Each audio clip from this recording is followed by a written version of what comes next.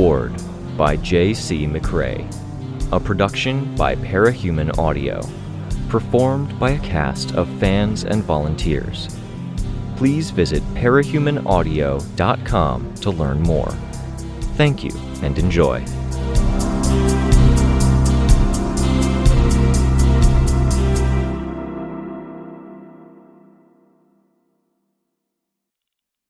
Arc 13, Black, Chapter 6. Tattletale took her sweet friggin' time in catching up to us. There was enough time for a concerned citizen to start talking on their phone while looking warily at Chicken Little and the hooded ex-killer Snuff who had been following, after him. Time for me to talk to them while Snuff kept an eye on Ratcatcher, a diffusing of the situation with Chicken's help, and then time for us to get slightly bored. With a light whistle to get Chicken's attention, she motioned to the Hawks. "Release one to show goodwill?" Chicken Little didn't.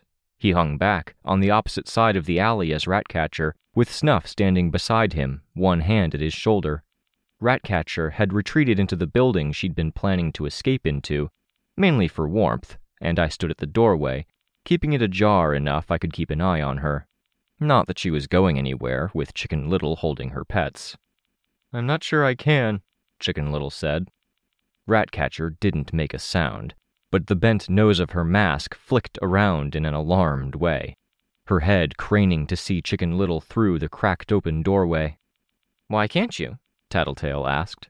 "Because when you said I had to be non-lethal, that's something I've never done before. It's like I plant these flags, and the birds go to the flag to do whatever it says on the flag. Attack, wait, watch out, patrol." "Yes, and?" "And I don't have a catch but don't kill flag, so I just stuck down an attack and wait flag in the same place, and they're kind of stuck between the two and getting stressed out. But it worked for them grabbing but not killing. I can't really tell one to do one thing and the other to do another, and if I put down more flags they can't follow because of contradicting orders, then they'll either snap and eat the rats, or they'll both go quiet and let the rats go." I put up a hand to ease Ratcatcher. "Let them both go, then," Ratcatcher said. "I'll cooperate." "No," Tattletale said. "We'll figure this out. They're my friends. I trained them to use the litter box, and they bring me snacks if I'm in bed and I don't want to get up. Rasputin is my best helper, and Templeton is a cuddler." "Maybe," Chicken Little started. "Don't cave," Tattletale warned him. "Maybe he wasn't going to cave," I said. "If he has a suggestion, let him think it through. It's his power." "I was going to cave," Chicken said. Tattletale extended a hand, as if to say, "See?" "Well, fine then." "I'd rather not hurt people's pets, and I did this because you were rushing me and telling me I had to do it now. I had to learn to think on the fly, and so I did, but now I'm doubting myself." "Don't," Tattletale said. "You're better than you think." Ratcatcher wrung her hands while Tattletale talked to her protégé.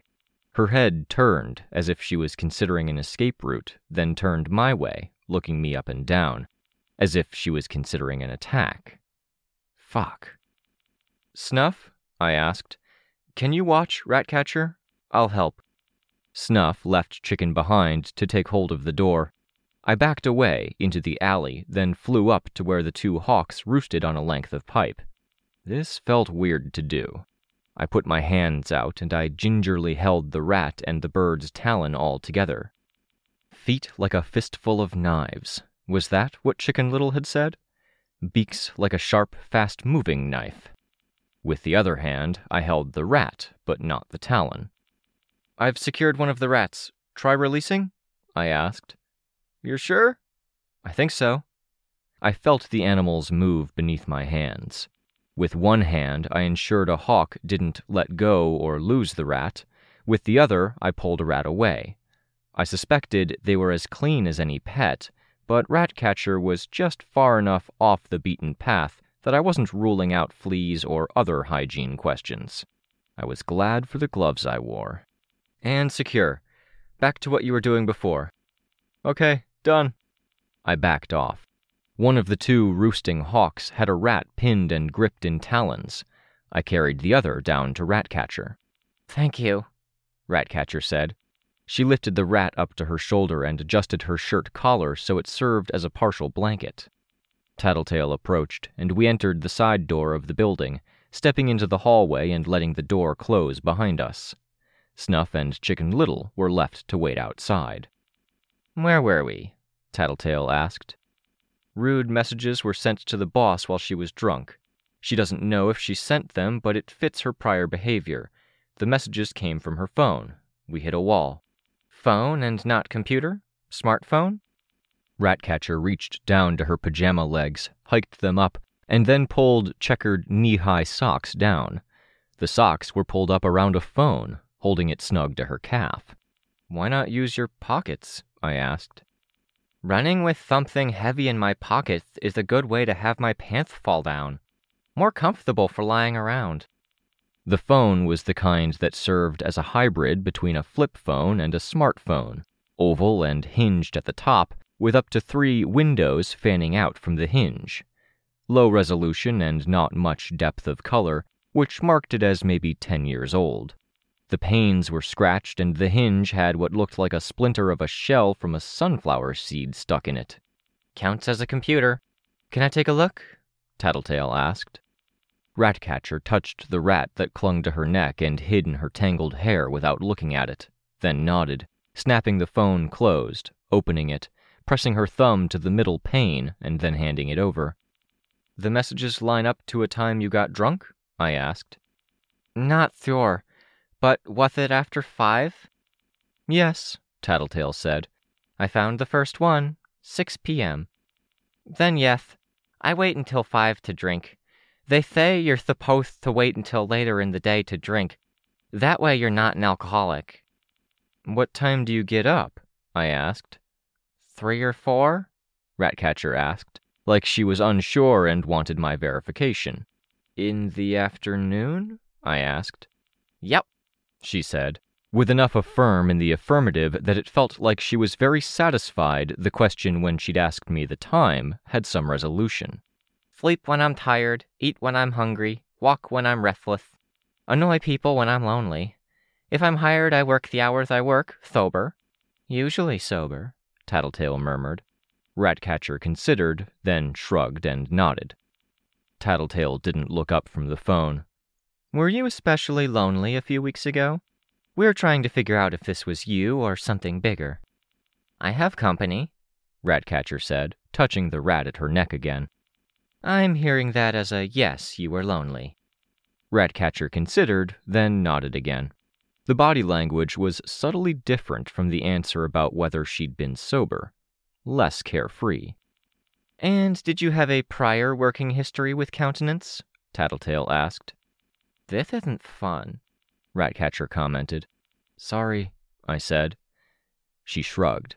The rat stirred, moving around behind her neck to the other shoulder. No history.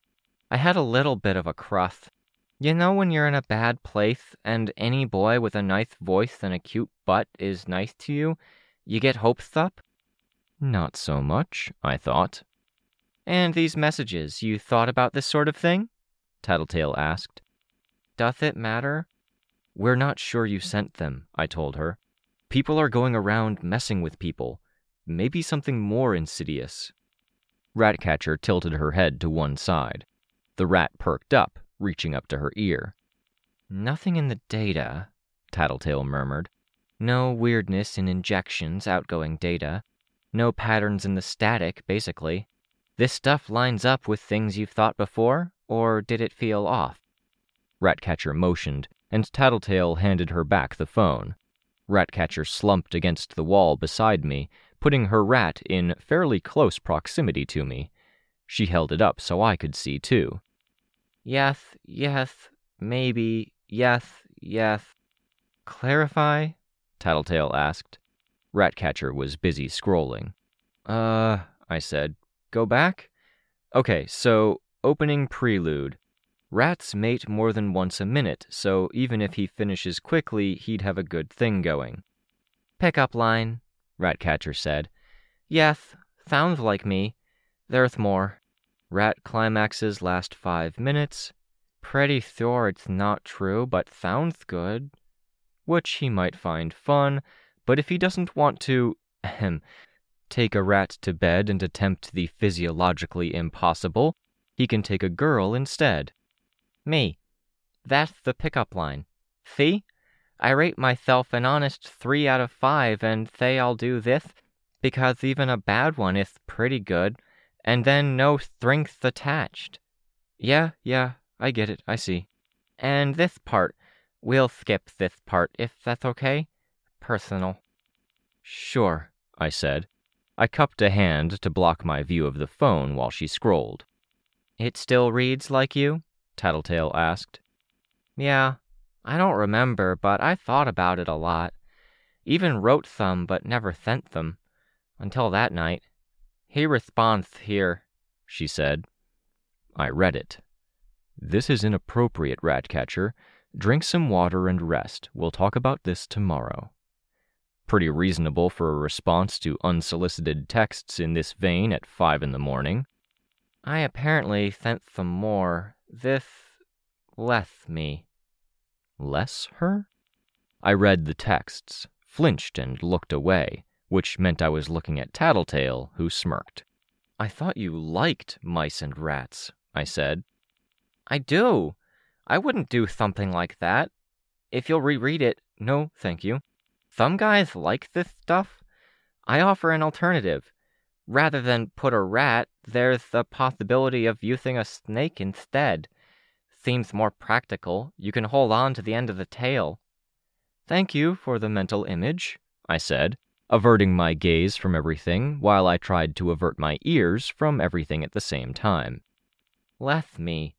Snakes are awful, and they're horrifying, and they eat rodents. But I don't think I'd do that. And I don't think I'd keep texting him unless I was very, very drunk. Okay, Tattletale said. Good. What do you think? I asked her. I think I'm 60% certain this is weird. Only 60%? I thought, raising an eyebrow. In terms of the weirdness we're investigating. If it is weirdness we're investigating and this isn't a regular incident, then it's a 50% chance that Ratcatcher here sent the first messages, and they sent everything after he responded to tell her to quit it. Ratcatcher reacted to that, head pulling back a bit. Otherwise, they fabricated it all. You think that someone else sent these messages? Yes, Tattletale said. There's a very good chance that someone else sent these. Tell me what happened after. I went. They said to clean out my locker. They were nice about it, very polite but very careful. Careful? I asked. By the books. Procedures in place. Has this sort of thing happened to you before? I asked. Ratcatcher shrugged, shook her head. The shake was forceful enough that the bent portion of her mask flipped over to be bent the other way. But I've been in trouble before. I get how it goes. But they've had trouble before, Tattletale said. Countenance has. There's a history there, and this attack was built to attack that weak point. You sound pretty definitive at this point. No percentages? Tattletale shook her head. I'm pretty darn sure. I looked over at Ratcatcher. I tapped her phone at the hinge. This wasn't you. She made a sound. Her nose dropped. I'm not sure that makes me feel better. I get it, I said. It's invasive, violating. No, she said. I don't care about that. That's the game we play. It shouldn't be, I said. I prefer the good old days, when cape against cape fights wouldn't dig any deeper than the surface level. Costume against costume. No wounds that went beyond cuts, scrapes, and bruises, unless they upped the ante first. That's stupid, Tattletale said. Nothing's surface level. Our powers are intertwined with us, and we're bringing all of our shit to the table when we go toe-to-toe with someone. Pit your powers against their powers, and you're digging into your own shit while they're doing the same, going back to what used to be the worst day of your life. You're flinging that shit. To win your fights, you need to know your enemy, but to do that, you can't stop at the surface. We used to be able to. We used to keep up a charade. And while we were doing that, no kids were getting chopped up into wriggling pieces. That seemed to give Tattletale pause. Point, she said. Thank you. But I think your take is a romantic, fragile one. We can't go back there. Believe me, I'm coming to terms with that. All I'm saying is I miss those days, and I'm going to respect anyone who holds themselves to those standards, holding back while doing what needs to be done. I was never good at that, Tattletale said. Surface level. It's a good way of putting it, but the tool I was handed is a backhoe. Her entire tone had changed, and if I tracked backward in the conversation, it felt like it had turned around when I'd dropped the wriggling pieces line, like she respected me more because I'd turned to using a backhoe. I wasn't sure I liked that the only way to deal with her was to be an utter bitch. Where did that take me in the long run? Speaking of romantic stuff, Ratcatcher said. She held up her phone, now all folded up. Starting with rat facts and ending with putting snakes up boys' pooperth. Yeah, I said. No. You need a friend to give you advice on crafting a better approach. I had advice from Rasputin, Templeton, Dusty Rose, and Turnaround. Your rats? Rat, mouse, and booze, Tattletale clarified. Ratcatcher nodded vigorously. But you guys started arguing, and the thing is, I don't care about that stuff. I don't do secrets. What sucks is that I've always stayed surface level, like you said, and that's why until today, I didn't think anybody hated me that much. Always playing nice, and then someone turns around and delivers a low blow. I couldn't say the situation lined up perfectly with my own experiences. Or maybe it was better to say that I couldn't say it lined up perfectly with me, but I felt like we'd, collectively, pre-Gold Morning, tried, and we'd been dealt a low blow. Part of that dealing had come from someone with a backhoe. Sorry, I said. Hopefully our investigation will do something to clear your name. Ratcatcher shrugged. We should go, Tattletale said. I'm thinking about things and I'm worried. I nodded. I'm free to go? Ratcatcher asked. Be good, okay? I told her. Whatever you were running from us for? Petty theft, Tattletale said. Grand theft, vandalism, criminal mischief. Bit of a backslide since the regular thinker work dried up. Don't do that, I said, a little exasperated, staring past the holes in the paper mask at the eyes behind, wet, large, and guileless. Doth it matter? I was being good and it didn't help. I had a good thing going and they came for me, attacking my not-so-sterling reputation. It matters, I said. If not for yourself, do it for your pets. They need someone to look after them. Ratcatcher shrugged. Tattletale opened the door, and Ratcatcher rocked back at the cold air. Tattletale whistled and motioned. Ratcatcher bent down to scoop up the rat that came bouncing along the floor, running up to her. It shivered, possibly from shock as much as cold. Tattletale let the door shut. She leaned against the frame, arms in her coat pockets. As Ratcatcher cupped her pet in her hands, I offered, Do you want a hand? Your place is next door, but it's cold, so I could fly you home, or... She was already shaking her head. She turned away, walking down the hallway into the dimly lit recesses of the building. There's an underground passage connecting buildings, Tattletale said. Yeah, I said. Okay. It's better she's gone. I can fill you in. We shouldn't waste too much time, because I do think she sent initial messages, and she was being watched closely enough that the moment she passed out or put her phone down, they were ready to pick up, which confirms that they're watching you closely. Us. We. Right, I said. This was a multi-pronged attack on Ratcatcher's part, and I think yours would be too. Pronged? Ratcatcher isn't the key target here, Tattletale said. I looked in the direction Ratcatcher went.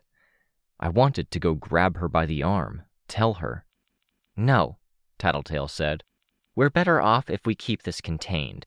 It shapes what they do next, and the less messy this is, the easier it is to get a sense of who we're fighting. I'll be able to get a sense of them by how long it takes them to respond, how they move, where from. I felt uneasy at that, and it took me a second to articulate why. If you're willing to keep her in the dark about particulars, are you doing the same thing to me? As long as you stay more or less in my sight and avoid lying to me or giving me misinformation, I don't need to. But if we don't resolve this soon, we're going to have to part ways, because you have things to look after and so do I. And from that point, I'm going to bullshit you. I frowned. Best you're going to get, hun. Sure, I said. Ratcatcher was vulnerable and on the fringes. She made a certain kind of target. But Countenance was the real focus. And he, I'm thinking, has a history of, how should I put it? Rooftop liaisons? I asked. No, hooking up with coworkers. Maybe subordinates, maybe with messy end results, because any parahuman to parahuman interaction gets messy. Some do, I clarified. Some, maybe even most. They all end in tears, Tattletale said. And these moves our enemy is making are aimed at pushing things to rushed conclusions on that front. They chip off anything that's easy to chip at, and then they drive the chisel deep into the core elements. Countenance is stable, trusted, and acts as the heart of his team. This creates a seed of doubt. And after this? Sometime in the future, his past history with coworkers comes out. A girl that he's dating breaks away. Another teammate, effervescent, feels slighted. She's not the kind of person who would cheat on someone, but she'll be hurt she wasn't even considered or flirted with. It's a schism that disrupts the team. And on our end, it's Jessica? Someone close to the Wardens? The fact we're being watched means I want to keep a better eye on Chicken, Tattletale said. Any questions you want to ask that you can't ask in front of him? Please tell me I don't need to tell you what's on and off the table. I'm pretty sure I get it, I said. We protect people besides Chicken, you know. Yes, Tattletale said. And I had a hard time identifying if she was being sincere. We'll take steps. She pushed the door open. We stepped out into the alley, where Chicken Little, Snuff, about 20 pigeons and crows, and 2 hawks were perched on every available surface. Got what we needed. That went exactly as planned. Thank you, Chicken Little. Chicken Little hopped off his perch on a stack of construction materials and hurried to catch up as Tattletale headed straight for the neck of the alley. So my guess was right. She'd plotted that far ahead. She'd looked to the future, but I didn't have the sense now that she was focused on it now. Her head turned periodically, and her eyes scanned windows and rooftops. "What's next?" Chicken Little asked. Big picture, Tattletale said. And while we're on our way there, we're shifting to a special kind of yellow alert. I need you to reach out to your team. There to contact the Undersiders, order an immediate blackout. Phones off except for direct lines. No media, no radio, no internet. Limit use of cameras. Assume all systems are compromised and all outside information is untrustworthy. Imp passes messages on to the Heartbroken, then goes to your headquarters and protects your team. Foil and Parian pass it on to our intermediate contacts. If they're up for it, they should guard your headquarters too. Once the message is sent, they black out too. That includes Lookout. Chicken Little looked my way. I nodded. "Why?" Chicken Little asked. "It's a vector of attack. People can use those things to hurt any of us," I told him. "Okay." Antares, do I need to state? "I'm calling Breakthrough," I said. I had my phone out already, and I started dialing as I finished the sentence. We walked down the street, and with the flock of birds overhead, we were drawing some attention. Whatever. Past a certain point, I wasn't sure it mattered. Our enemies didn't seem like they fit into that territory where they were confident enough to pull this off, but so incapable of tracking us that the birds made the difference. If this was Chicken Little's normal pattern, then it was better if he acted normal. The phone rang 3 times before it picked up. Sveta here. "Hey, I'm with Tattletale and something's come up. Any weirdness today? Weirdness? No. Tristan's coordinating with other big teams. Rain and I are in the middle of one of my control sessions. Ashley's bored, so she went for a walk to buy some books. In the background, Chicken Little was talking on the phone. He echoed my question about weirdness. Tattletale's recommending a communications blackout, in person only, I said. Master Stranger? Sveta asked. You go, Sveta. You've been studying. Woo! Yes, and you get big points for that one. Avoid any electronic media or communications. Keep an eye out for trouble. Don't trust anything that's not face-to-face. Should Tristan end his call? As soon as is polite. I'll write him something, Sveta said. I can write him things. I know the situation is serious, but I'm psyched. She sounded happy. Me too, I said. I was so glad she seemed happy, and that just made me more worried. Fill us in soon, Sveta said. Yeah. We hope to have answers before dinner time? I made it a question, looking at Tattletale. She nodded. Before dinner. For now, just be safe. What about Kenzie? Chicken Little is calling her now.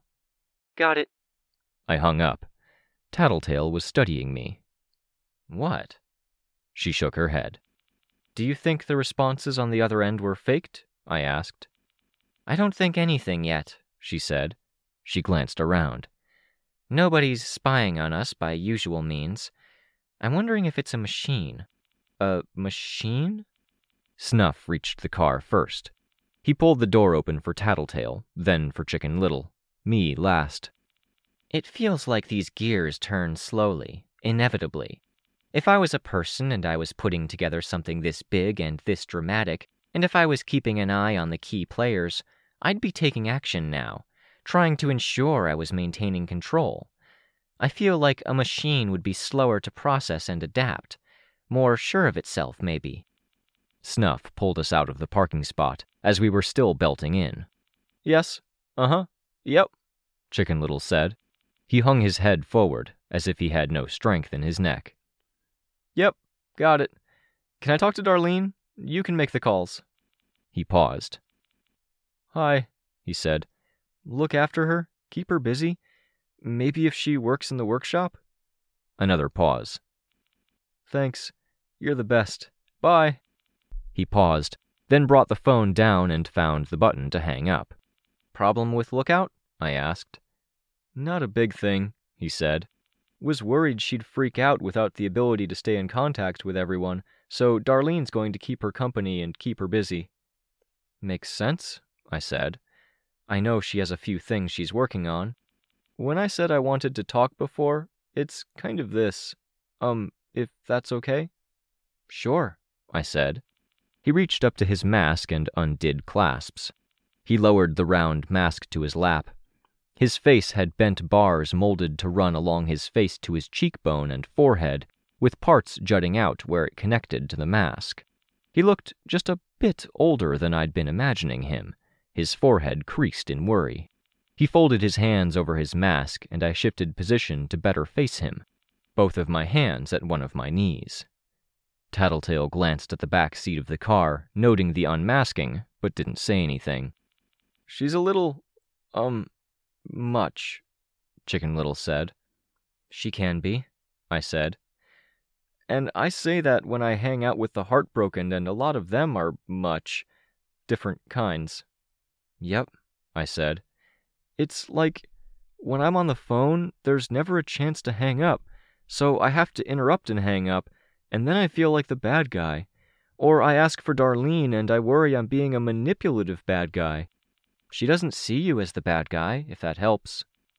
I know. I mean, I know, but I don't feel, you know? I feel you. Yeah, absolutely.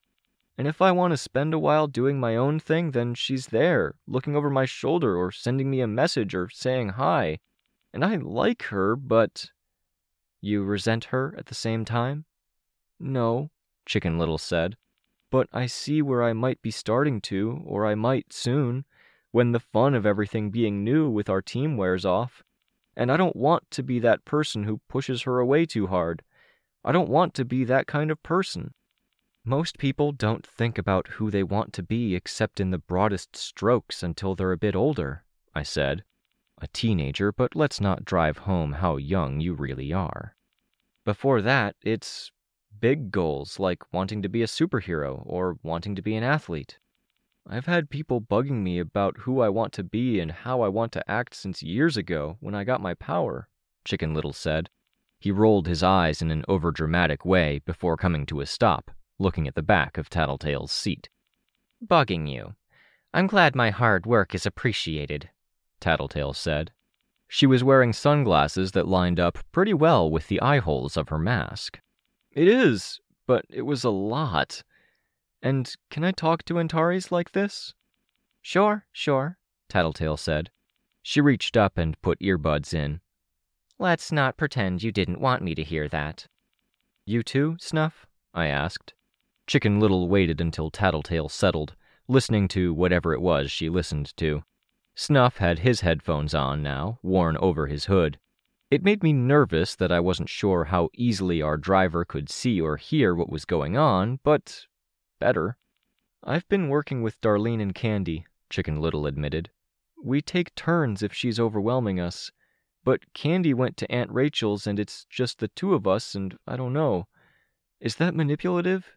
Because I don't want to be the manipulative kind of person either. Does it come from a good place? I asked. Or a hostile, bad place? Good, I think. But, if she comes up to me and stands next to me, then I feel like, no, stand a little further away. And that's not so good a place. You're wanting more space. I feel greedy because I want that a lot. I'm a master, right? You know how that works? Yes, I said, very seriously. I know that. And we get our powers mostly from being alone or cut off or losing people. And I lost everyone. And then I was taken in by Skitter way back in the day, and I barely remember those days. And I grew up with orphans, and we were total birds of a feather, you know? That's what we joked after I had my trigger. Makes sense. And they left, and I got powers. And after that, I was messed up, and Gold Morning messed me up more, with everyone moving in different directions, and Regent died before that, and he was fun. Skitter died during Gold Morning, even though she was kinda important to everyone, and Aunt Rachel is living way out in the middle of nowhere again, and I was messed up. All of us were, but I get what you mean. Hit where it hurts? He nodded. His forehead creased. It reminded me a bit of Natalie. I kind of found my way to getting less messed up, and I grew up fast. I'm a lot more mature than other boys my age. It's why I can mostly handle the heartbroken. That and experience. You're not grown all the way up yet. Yeah, you're uniquely equipped, I told him.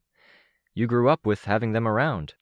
Kind of, but the thing is, I got advice and we decided figuring myself out meant figuring out how to be okay on my own. Because if I couldn't do that, then I'd always worry that I'd lose people and I'd be messed up again. And you don't feel like you can be okay on your own anymore? It got backwards, and I feel like I can't be alone to find my okay anymore. And that's not to say it isn't nice to have them around and hang out, but it's like there's never the middle ground of okay in the middle. Not with them, and especially not with Lookout. It could be that you don't find that tranquil sort of okay when you're with people. Sometimes I need to go do my thing and read or sort through files or research to find my okay. Sometimes I can do that with people around, especially Tress or Swansong. Sometimes I do it alone. Tress or Swansong, but not Lookout? No. I adore Lookout. I respect her, but it's a rare moment. What do I do?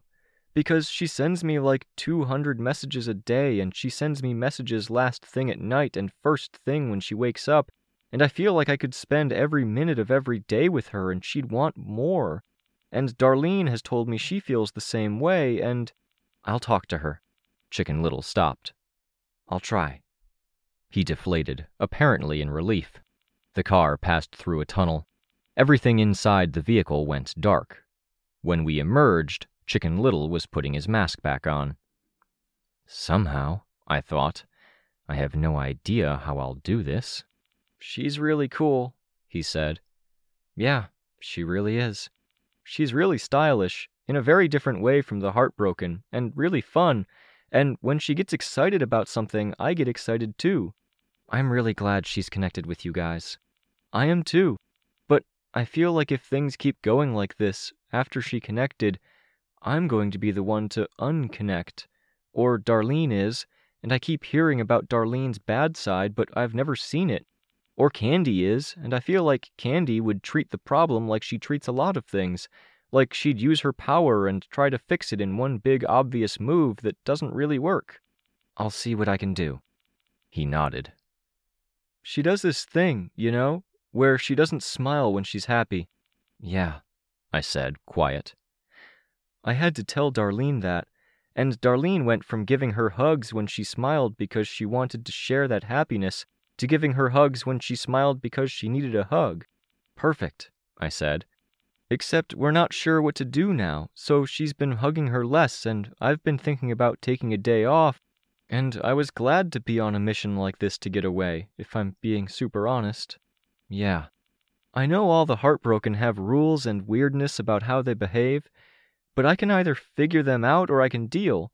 But Ken's lookout is maybe the worst possible thing for my rules and weirdness, despite the fact I really like her a ton. I put a hand out, rubbing his shoulder. I'll do what I can. She talks about you guys a lot. She misses you. You, Ashley, and Chris. I nodded. Tattletale cleared her throat, forewarning for the fact she was pulling an earbud out. We're close. Okay, Chicken Little said. Thank you. There was a pause as Tattletale put her earbud back in, then, to me, he repeated, Thank you. Sure thing, CL. Thanks for being cool to my friend. The street didn't have any parking, which delayed us. The spot we did find was in an alley without much room to maneuver. While Chicken Little squeezed himself and his hawks out of the spot, Tattletale approached me, showing me her phone, messages with the address, and a follow-up. After a back and forth to hammer out the particulars of the meeting, the response from Countenance was that Big Picture was inviting us to his office, apparently, and he wouldn't be wearing his mask or gear.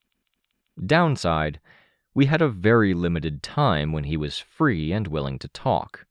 If we wanted to talk to him later, we had to do it when he had free time around 7 o'clock, which was past Tattletale's self-imposed deadline. Despite the fact the building was tall, the ride on the rickety, low-cost, fast-install elevator with the chain running through a column in the center was a short one, up to the 3rd floor out of 8. Big Picture's studio was one without walls, barring the single closet and the entrance to the bathroom, which was disproportionately large and, as I passed it, riddled with bars, hangers, and clothes for both men and women. Doubling as a change room, it seemed. Big Picture was a photographer, and in his civilian guise, he was a tall, broad-shouldered guy in a nice teal dress shirt, black slacks, and shined shoes. His beard stubble was intentional and trimmed, and his gaze penetrating. Walls and floor were poured concrete, and the livability of the space, which doubled as his apartment, was limited to 1/3 of the bathroom, a counter with some kitchen appliances and a single oven burner, and a bed that jutted out from the wall above the desk, supported by 2 concrete pillars. Each of the windows had 3 curtains to allow varying levels of light. That wasn't really what caught my eye so much. There were high-quality pictures on every surface, and the expansive, expensive apartment had lots of surfaces. All were large-scale, high-resolution portraits, most of them full-body, some nude in the tasteful sense. One of the pictures was Brio's, the very same stylized image that would have been hung on the wall of Foresight's headquarters. This would be the guy who had taken those pictures for them to hang in their headquarters. Roughly 1/4 of the pictures were civilians or capes out of costume, 1/4 were capes in costume, like Brio's, and a full half of the people on the walls were Case 53s. I know her, Chicken Little said, pointing. Chantilly. The young Case 53 with skin cut like lace, forming a fabric around her, the intricately cut holes in her skin revealing raw flesh beneath. She had been part of Faultline's crew. And I know of him, I thought, looking at Big Picture. I don't have long, but if there's information I can give, I'm happy to help, he said. He extended a hand to shake, and Tattletale shook it. Chicken Little reached out to shake as well. I'm fine if you want to skip pleasantries and cut right to the chase. You can call me LJ. I pretended not to notice the handshakes and turned to look at the artwork, standing with my hands clasped behind my back, doing my best to deflect as innocently as I could without picking a fight or having to shake his hand. Skipping pleasantries, in a way. My eye found the LJM embossed in the corner of each. Big Picture was the guy who'd admitted to Foresight that he'd done what he was accused of, so the character assassination angle seemed like it had flopped or had gone by a route even more subtle than mine or Ratcatcher's. You were going to be recruited by Foresight, Tattletale said. I was. What happened? I was hired to help bring in Orchard. I posed as a would-be customer. The name drew my attention, turning my head. You know them? He asked. Yes, Tattletale said. Yeah, I said. They've come up in passing. I don't, Chicken Little said, raising a hand. Tattletale put a hand on his shoulder and he lowered the hand. They made an art of turning people into people of another kind of aesthetic. Foresight and other teams are handling the remainder of the Orchard business, he said. You posed as a customer and something went wrong? Tattletale asked. I posed too well, Big Picture said. Because of my work as a civilian and rogue, internet circles I traveled in, I knew the language, I knew the names, I knew the kinds of people they associated with or the kinds of people who would associate with them. It raised questions. I brushed it off as having to do with my power. But it wasn't, I said. You do associate with those people. The kind of people who really, really like Case 53s. I was being polite because Chicken Little was in the room. I very much appreciate the beauty of Case 53s, and other people with altered forms, he said. Unique shapes, appearances, traces of memories or accents from worlds we may never discover. But I want to stress that I think you're putting me in the same category as people like Orchard's customers, and that is not me. But? Tattletale asked.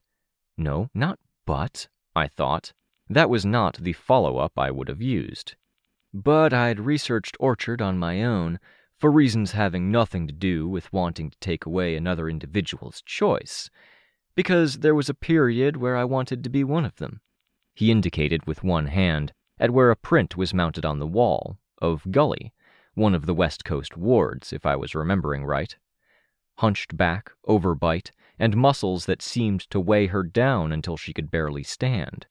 In the art, she peered through dreadlocks with an eye that was framed to be bright and striking. An old picture. Sveta had remarked that Gully wasn't around anymore. But you didn't, Tattletale said. I couldn't come to terms with the risks. They brainwashed people. You were worried they'd brainwash you while you were at their mercy. More or less, he said, meeting Tattletale's gaze with a level stare. Fuck, this guy creeped me out. Foresight found out? Tattletale asked. They were tipped off. They asked, and I was honest. There was a brief misunderstanding where I was taken as a photographer of an adult sort, but that was never a focus. Sveta thinks you are, I thought, and so do I. I've seen pictures. The only pictures that showed any excessive amount of skin were adults, both normal people and Case 53s, but I could see the darkness in Gully's eye, and I could see the defensiveness in the lace girl Chantilly's picture. Arms folded, body turned partially away, neck rigid and chin set. It wasn't a smiling picture. Not a lot of them were. There were a lot of dark, grainy backgrounds.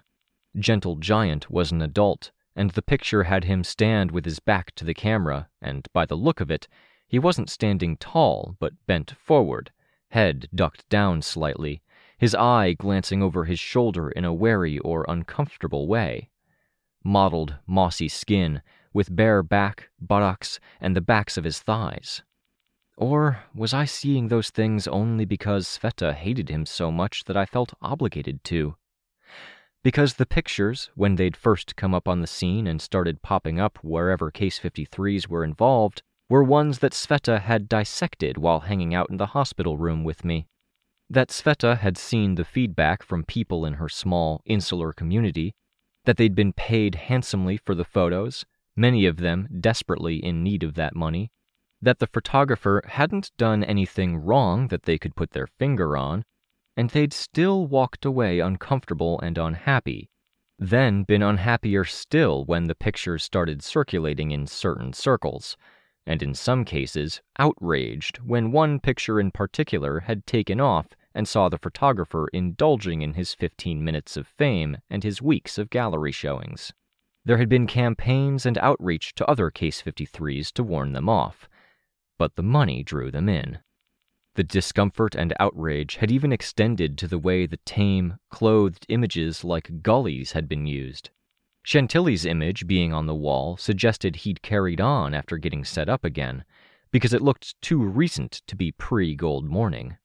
I was trying to be fair, to extend a benefit of a doubt, and I was groping beyond the point that there was a logical, empathetic, human rationale for what he did. I was reaching more into the territory that pegged him as stupid, incapable of understanding that he'd wronged people, because the wrong could be the sort that was hard to grasp. When in doubt, assume circumstances beyond their control, assume context. When that failed, assume ignorance. And even there, seeing how he'd done well, he didn't seem stupid or incapable. I couldn't apply that label. When that failed, I wasn't sure. He was exploitative. The fact he wasn't acknowledging the truly scummy side of Orchard was bothering me more. Brainwashing? The victims hadn't been willing. "Who tipped them off, and how?" Tattletale asked. "I assumed it came from within, from internal background checks," Big Picture said. "It didn't?" "No, I don't think so. You might have enemies," Tattletale said. "Oh, I definitely do. It's a very dramatic world, Art," he said. He smiled, eyes crinkling a bit. "If we go back to Forsyte and ask, are you okay with them sharing?" I asked. "I'm not bothered. I'm upfront about my art and where I come from. We parted amicably, as I saw it." "Great," I said. My eyes scanned the pictures. Even the innocent ones with warm smiles, mostly civilians or capes out of costume, left me feeling uncomfortable in my own skin. I turned to Tattletale. "We should go." "Is there a rush?" she asked, with a tenor or vibe that made me feel like she was jabbing at my jugular because I'd exposed too much throat, putting me on the spot. I turned to Chicken Little. "Want to go wait outside?" "Sure," he said. "Dirty move," Tattletale said, but she didn't stop Chicken. Chicken Little paused before leaving. "Thank you for inviting us in. They're really good pictures." "Thank you," Big Picture said. "They're dark, though." "They can be," Big Picture said, turning to look at Gully's picture, her head, face, and dreads seeming to emerge from the picture, out of darkness and into light. "Do you want that darkness, along with wanting to be them?" Tattletale asked. I was spared the continuation of the conversation by the ringing of my phone. I put a hand on Chicken Little's shoulder to guide him to the door of the studio as I put the phone to my ear. Rain. "What happened to the communication blackout?" I asked. "Emergency," he said. "Weld came by to check in. I don't even know what's going on, but Tristan's trying to handle it and he's not having any luck. And now all hell is breaking loose."